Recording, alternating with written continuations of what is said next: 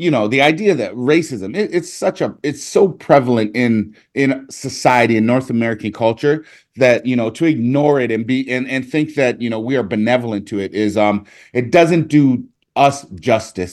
That was a clip from a conversation I had earlier with Toronto author Matthew R. Morris, and we're joined now by Daisha Lopi, a journalist with ByBlacks.com. Daisha, thank you so much for being here. I want to jump right in and talk about this article that you've written. The title is, As of 2021, there were only 20 Black archivists in all of Canada. Here's why we need more. Daisha, I think we got to take one step back, because I think a lot of people would be forgiven if they don't even know what an archivist is. Yeah, thank you so much for having me on this morning, Ben. I think that's a great place to start. So archivists, the easiest way to think of them, they're keepers of information, keepers of memories, right? And so that can come in different forms. We have sound recordings, we have photographs, right? And so they work with finding those materials, but also processing them, storing them, organizing them, and of course, preserving them. Yeah. And so there were only 20 in all of Canada. Talk to me about what the impact of having so few Black archivists is on Black culture, Black storytelling, and access to that sort of information. Yeah, of course. There's been tons of scholarship on this, and this was mentioned in the article as well. Dr. Cheryl Thompson, who's at Toronto Metropolitan University, formerly Ryerson, quite a bit of her scholarship talks about the ways that this effectively works to erase Black existence, Black histories. And so it's really important to have more Black memory keepers so that we're ensuring our stories are not only told, but preserved as well for future generations. It's interesting. In my mind, for some reason, I keep going to hiring pipelines, right? So like a traditional, a business, right? If I were the owner of a business today and I wanted to start hiring people, I would go to whatever traditional pipelines of hiring that I am aware of. But if I were to take a more holistic and I think proper approach, I would start looking at pipelines that I don't typically look at. As a white entrepreneur, I would say, you know what, I'm going to look in this community, in that community, so I can bring in people from different communities to help build my company. And I'm sort of viewing archivists in the same way, that they are pipelines, not necessarily to employment, but to history. And if we don't have those people archiving certain types of history, then we will, in fact, lose that history. Yeah, and that's correct. And I think in terms of pipelines as well, some of the challenges is that, of course, anti-Black racism affects many different levels of society. And so that's part of the work that Dr.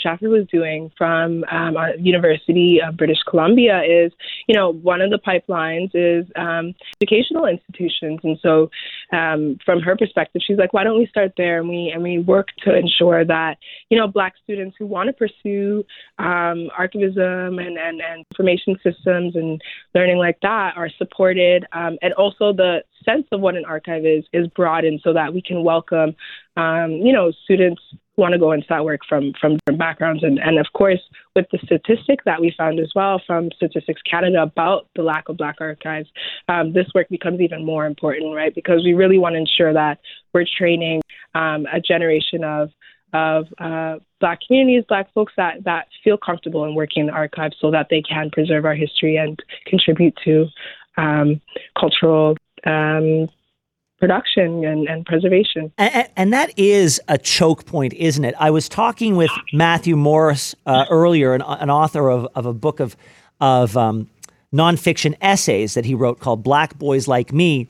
And he said that one of the problems that he encountered growing up was the expectation that for him to find a career in the future, the expectation both within the community, but also from without the community, was that he should either go into music, he should go into sports, he should go into these very stereotypical and very niche and very small careers, at the expense of exploring all of the intellectually rigorous things that he was interested in.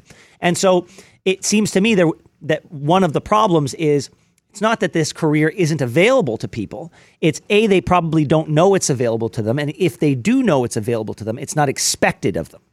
Yes, and the barrier to access, I think it creates a barrier to access. I think stereotypes is one big issue, and not only in terms of finding, employing, encouraging Black people to, work in the archives or also explore them.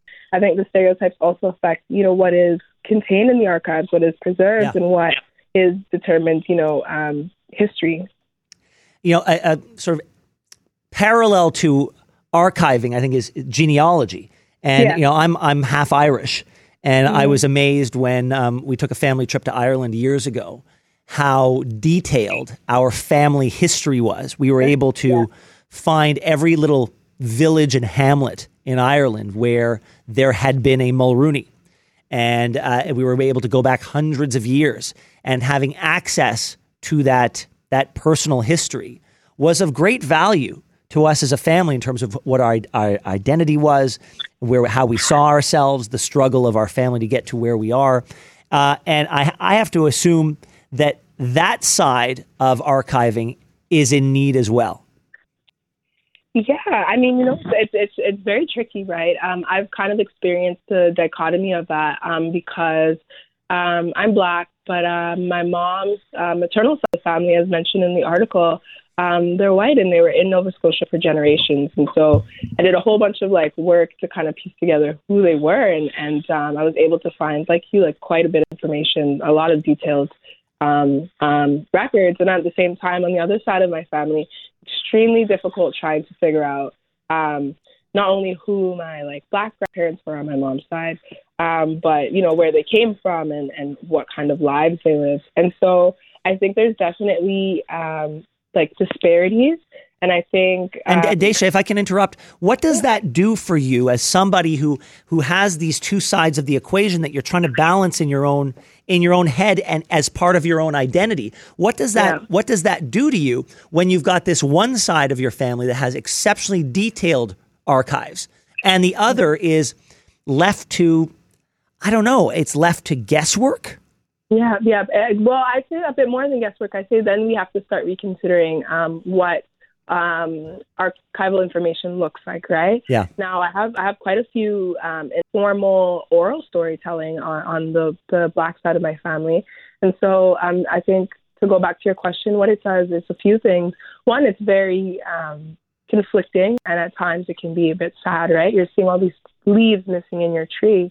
But I think at the same time, it's a bit of a challenge and an exploration to discovery and understanding of yourself, which I think is very important, especially when we're considering, stereotypes and not only the way they impact the archives, but the way they impact, I think, Black people, Black communities in their day-to-day lives as well. So there's some work there that translate into different aspects of my life, and I'm sure other people's lives who are also doing that kind of search.